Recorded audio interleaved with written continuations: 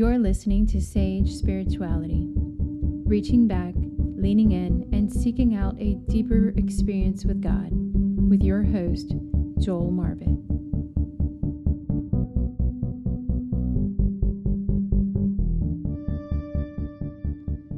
Welcome to this episode of Sage Spirituality.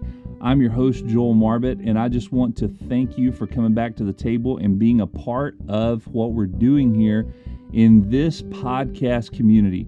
You help us every time you share, every time you rate, every time you subscribe.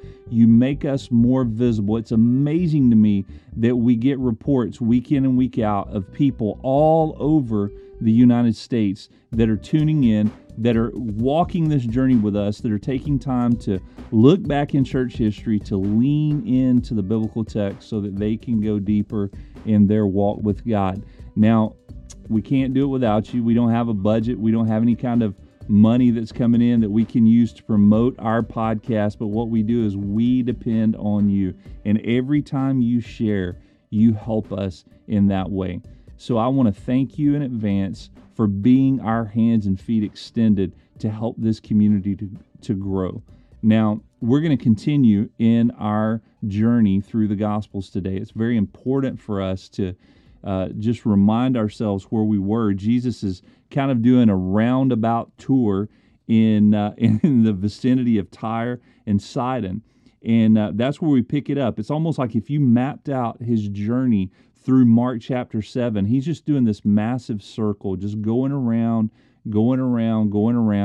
and right here we pick up the story, Mark 7:31 through 37, and listen what the text says. Then Jesus left the vicinity of Tyre and then went through Sidon down to the Sea of Galilee and into the region of the Decapolis. There some of the people brought to him a man who was deaf and could hardly talk. They begged Jesus to place his hand on him. After he took him aside away from the crowd, Jesus put his fingers into the man's ears. Then he spit and touched the man's tongue. He looked up to heaven and with a deep sigh said to him, Ephphatha, which means be open. At this, the man's ears were opened. His tongue was loosened, and he began to speak plainly. Jesus commanded them not to tell anyone, but the more he did so, the more they kept talking about it. People were overwhelmed with amazement. He has done everything well, they said. He even makes the deaf hear and the mute speak. Now, when we look at this, it's pretty easy sometimes just to pass over a text like this and say, well, realistically, I don't fit this category. Maybe I don't even know someone that has this physical challenge or these conditions. Maybe I've never met someone or I've never had an encounter like this, and it really doesn't have an application in my life. But this is one of those texts that if we start pulling back the layers, all of a sudden we start seeing a greater depth of what God's trying to speak to each one of us individually through this inspired text. Now, first and foremost, I want to point out something to you. I want you to see what Jesus did when he first met the man. In verse 33, it says he took him aside. He took him away from the crowd. And, this is very important. I love church. I love being inside of a congregation. There's nothing more charged than being in an amazing worship service. But in reality, God does his greatest work alone. When it's just one-on-one, it's something intimate. God's inviting us into a deeper relationship. Just imagine that you're in this situation and you walk up to Jesus. You really don't know what to expect. And the next thing you know is he pulls you away from your comfort zone and gets you alone to deal with you. St. Augustine realized something when he wrote these words. He said, God loves each of us as if there were only one of us. And see, it's almost like a parent and a child. Just realistically, you can deal in a much more personal and direct way with your individual children if you have multiple kids than you can as a group. So many times it's really hard to get to the heart of a matter if you're inside of a big crowd. Now, Henry Nouwen said this. He said, solitude is the furnace of transformation. Without solitude, which solitude is when we're just alone with God, We remain victims of our society and continue to be entangled in the illusions of the false self. Dallas Willard went on. He said, solitude well practiced will break the power of busyness, haste, or the word hurry, isolation, and loneliness. You will see that the world is not on your shoulders after all. You will find yourself, and God will find you in new ways. That's what God is doing in your life. He's wanting to get you to a place of solitude where you're alone with Him, and He can do His work in you. Now, so many times we find a challenge of finding solitude, especially if you have 4 kids, if you have a large family, if you're very involved in ministry and very involved in your work or whatever. So many times we can't find solitude. And one of the things I teach is the fact that we can find solitude anywhere. I can find solitude on a subway train. I just have to make the space for it. It may require some sound canceling headphones. It may require finding a seat in a section where no one else is sitting. It may require finding God on my daily commute where I shut everything off and I don't allow the noise to overtake what He's trying to say to me. There's solitude all around us, but we have to carve it out. We have to reserve it, and we have to make it happen. Now, the second thing that we see here is that Jesus knew exactly what this man needed. Now, it was obvious because he was deaf and he was mute. Now, that's pretty out there. I mean, it's just straightforward. But, we have to come to the conclusion that Jesus knows our reality even more than we do. And He knows what we need even when we can't verbalize it. A lot of times we fear going to prayer because we're not going to do it right. We fear having a conversation with God because we're afraid we're going to skip something or fall over a word, or we're going to do something we shouldn't do or say something we shouldn't say. And realistically,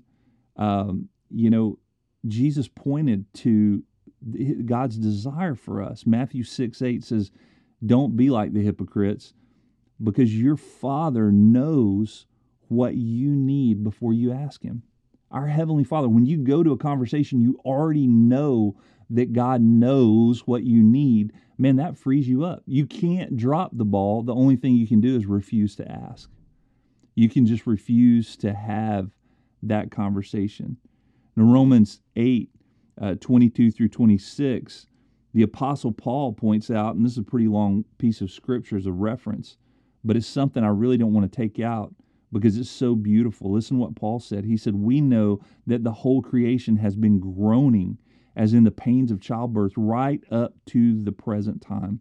Not only so, but we ourselves, who are the first fruits of the Spirit, groan inwardly as we wait eagerly for our adoption to sonship, the redemption of our bodies. For in this hope we were saved. But hope that is seen is no hope at all. Who hopes for what they already have? But if we hope for what we do not yet have, we wait for it patiently. Now listen to this, verse 26. In the same way, the Spirit helps us in our weaknesses, when we do not know what we ought to pray for, but the Spirit intercedes for us through groanings, through wordless expressions. And He who searches our hearts knows the mind of the Spirit, because the Spirit intercedes for God's people in accordance with the will of God. That's pretty powerful. That's transformational. When we understand that we have a Father in heaven, number one, that already knows what we have need of. And number two, even when we can't vocalize it, He gives us a manner just to reach out. Just our groanings. Realistically, think of it as a parent. Again, I'll go back to that illustration. As a parent, if you're a parent and you know your kids, when your kids come home from school or they come home from church or from a ball game or something like that, when there's something going on. They don't even have to express it. It's there. And how much more does our Heavenly Father know us better than we know our earthly kids? Jesus pointed to this in Luke chapter 11, verse 11 through 13. He says, Which of you fathers, if your son asks for a fish, will give him a snake instead? Or which if your son asks for an egg, will give him a scorpion? If you then, though you are evil, know how to give good gifts to your children, how much more will your heavenly Father give the Holy Spirit to those who ask him? You know, he's just making that comparison, saying you love your kids so much. You want to do the right thing for your kids. Now, can you trust your heavenly Father that he wants to do even more? Because we're evil. There's no perfect human. There's no one that lives without sin. So many times we trip over our ulterior motive, the thing that maybe we do it, maybe we help our kid because we expect something back from them. Or maybe we say something to our kid to get a certain reaction out of them. But you know what? God doesn't do that. God knows what we have need of, and he will give it to us, even if it comes through the groanings and the cries in a childlike manner. Now, you know, we have to reach a place. We have to reach a place where we trust God, where even if we don't know what to ask, and I've reached that place before, where I've come into prayer and my prayer was, Lord, I'm not even sure that I'm asking what I'm even asking for right now. God, I'm not even sure why I'm here right now, but I know that I need you, and I know that I need something that I don't have. You know, those prayers are really reflected in the Word of God when Jesus taught us how to pray. When he said, thy kingdom come, thy will be done. Or, you know, when Jesus prayed in the Garden of Gethsemane and he said, not my will, but thy will be done. You know, sometimes it's the simplest prayer that has the most profound effect in our life. Now, the third observation from this text today is, you know, Jesus has the capability in unconventional ways. Imagine he spit on the man's tongue. He stuck his fingers in his ear. It was almost like a circus sideshow or something, right? He wasn't doing conventional things here. But see, God has a supernatural way of bringing forth a timid voice and making it roar. And he also has a way of opening up deaf ears. The founder of YWAM, Loren Cunningham, he said this about being deaf to the voice of God. He said, hearing God is not all that difficult. If we know the Lord, we have already heard his voice. After all, it was the inner leading that brought us to him in the first place.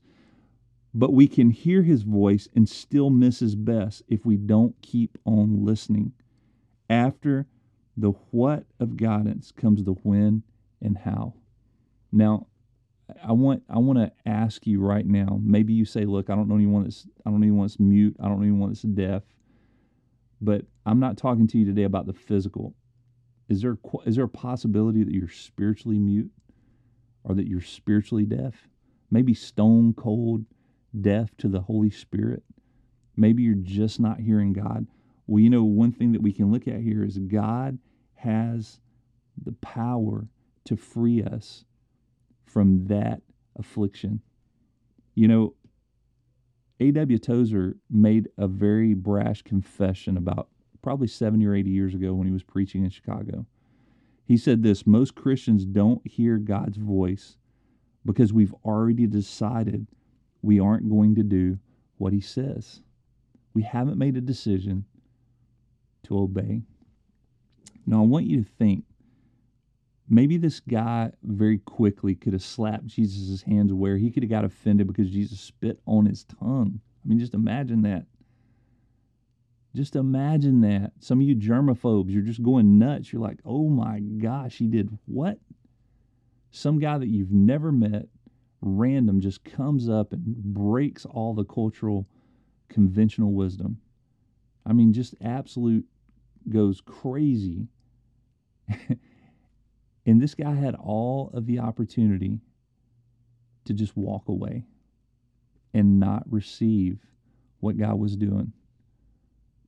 See, sometimes our desperation has to reach a place that overtakes our conventional wisdom.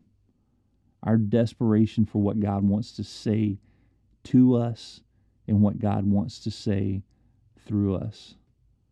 Now, I love what Winston Churchill said here, because realistically, I've known a lot of Christians that have prayed, Lord, help me to share my faith. Give me what I need to say. Lord, I stand on your promise that even when I stand before kings and governments, that I don't have to even think about what I'm going to say. You're going to give me the words I need, right? But Winston Churchill says this. He says, courage is what it takes to stand up and speak. And a lot of us pray for that courage, right? But he said, courage is also what it takes to sit down and listen. And realistically, in my Christian life, I can tell you something. It has taken more courage to listen to the voice of God than it's ever taken to stand up in front of thousands of people and share what he said to me. It takes more courage to listen to the voice of God. And I want to challenge you with something today. Maybe you've been asking God to use you in a mightier way. Maybe you've been asking God to allow you to preach the word of God, or to just be a more effective witness.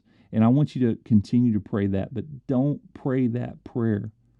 Don't ask for God to help you speak, or that God would speak through you, until you ask for the grace to listen to what he has to say.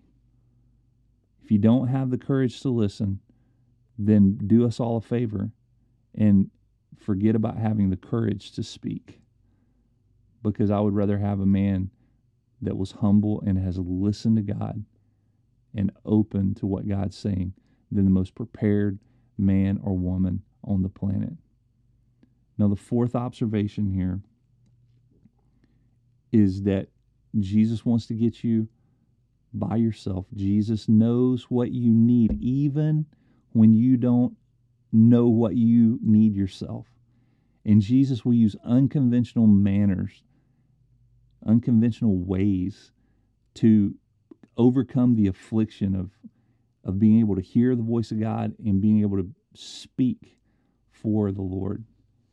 But the fourth observation in this text is that Jesus wants you to go through this experience, through this process, so that you can see for yourself that he has done everything well. That you can stand at the end of your life and you can proclaim to your family, you can proclaim to your friends, and you can proclaim to everyone else, no matter the circumstances, he has done everything well. Listen to what the psalmist said. Psalm 34:8 says, taste and see that the Lord is good. That's the desire of God, that you would taste, that you would experience God on your own and see that he has done everything well. Paul came to this conclusion in Romans 8:28. He says, I know that all things work together for the good of those who love him and who have been called according to God's purposes. You see, there's this, it's not just that everything works out for me in the end. It's the fact that if I am listening to God, if I'm trying to be obedient to him, then I realize everything will work out to my benefit. You know that phrase there, everything he does is well.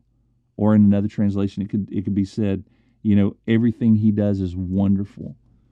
That reflects the very beginning of creation, Genesis 1:31, where God looked over all of creation and he said, it was very good.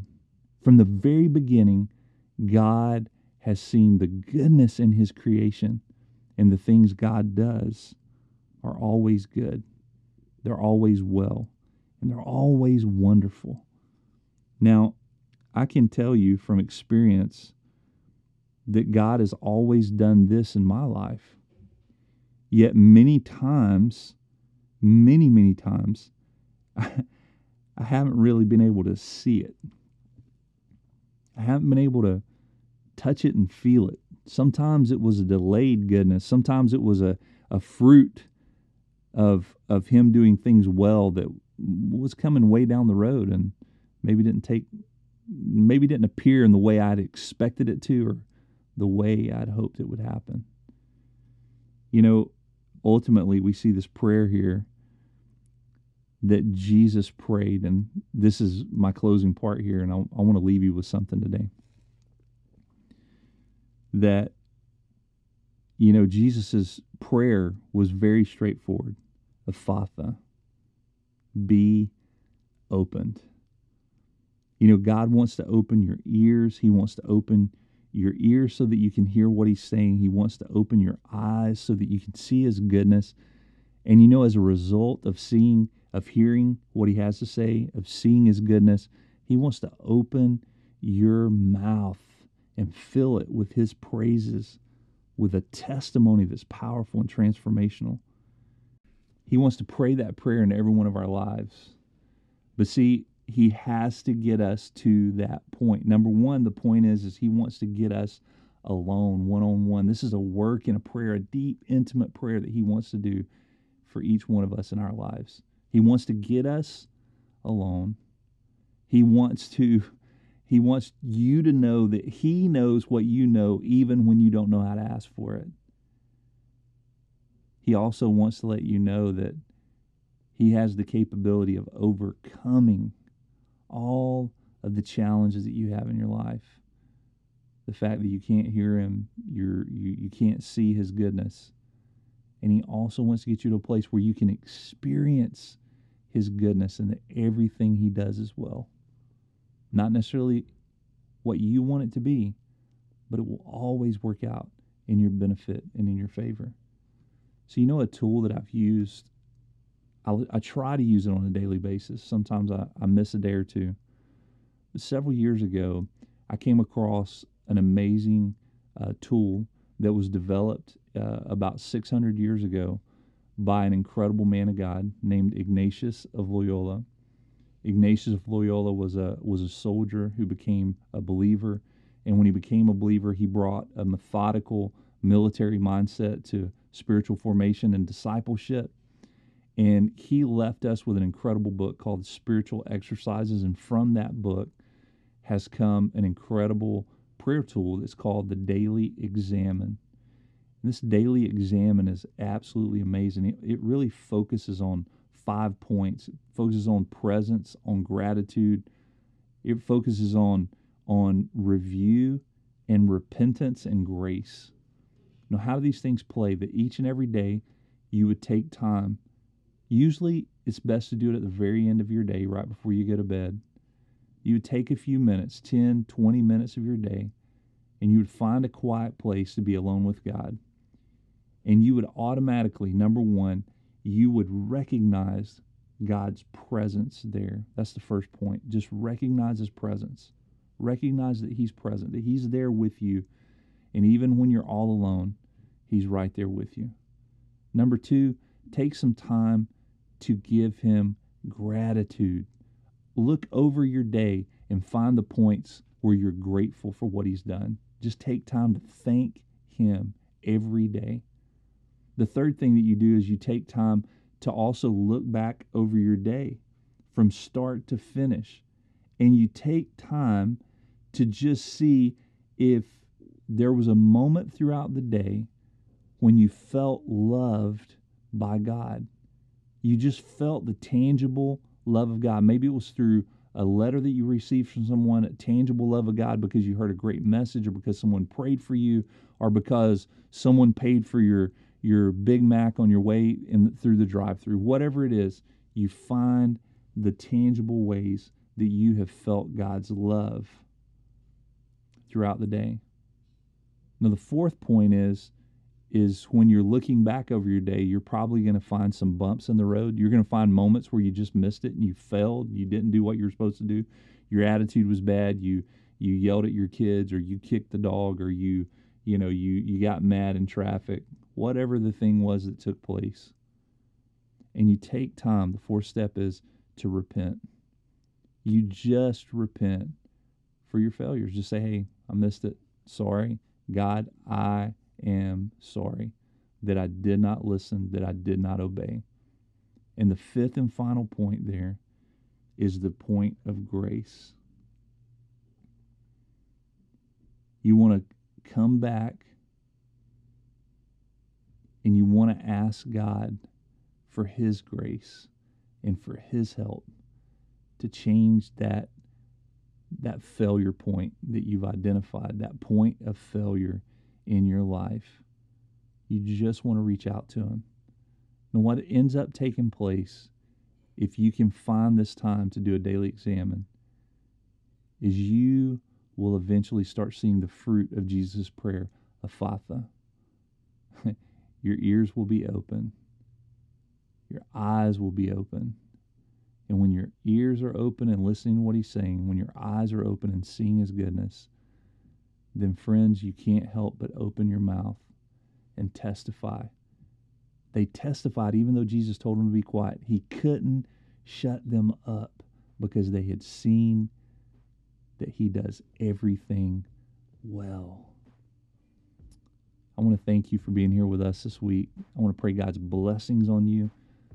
I want to invite you back to our next episode as we continue our journey through the Gospels. You know that there's someone you need to share this message with. I want you to take the time right now. Call someone, text someone, share it on Facebook. However you can get it out, get into the hands of the people that need it the most. They'll thank you for it. God bless you, and thank you so much.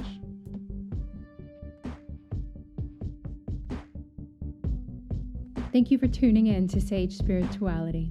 We are so glad you pulled up a chair.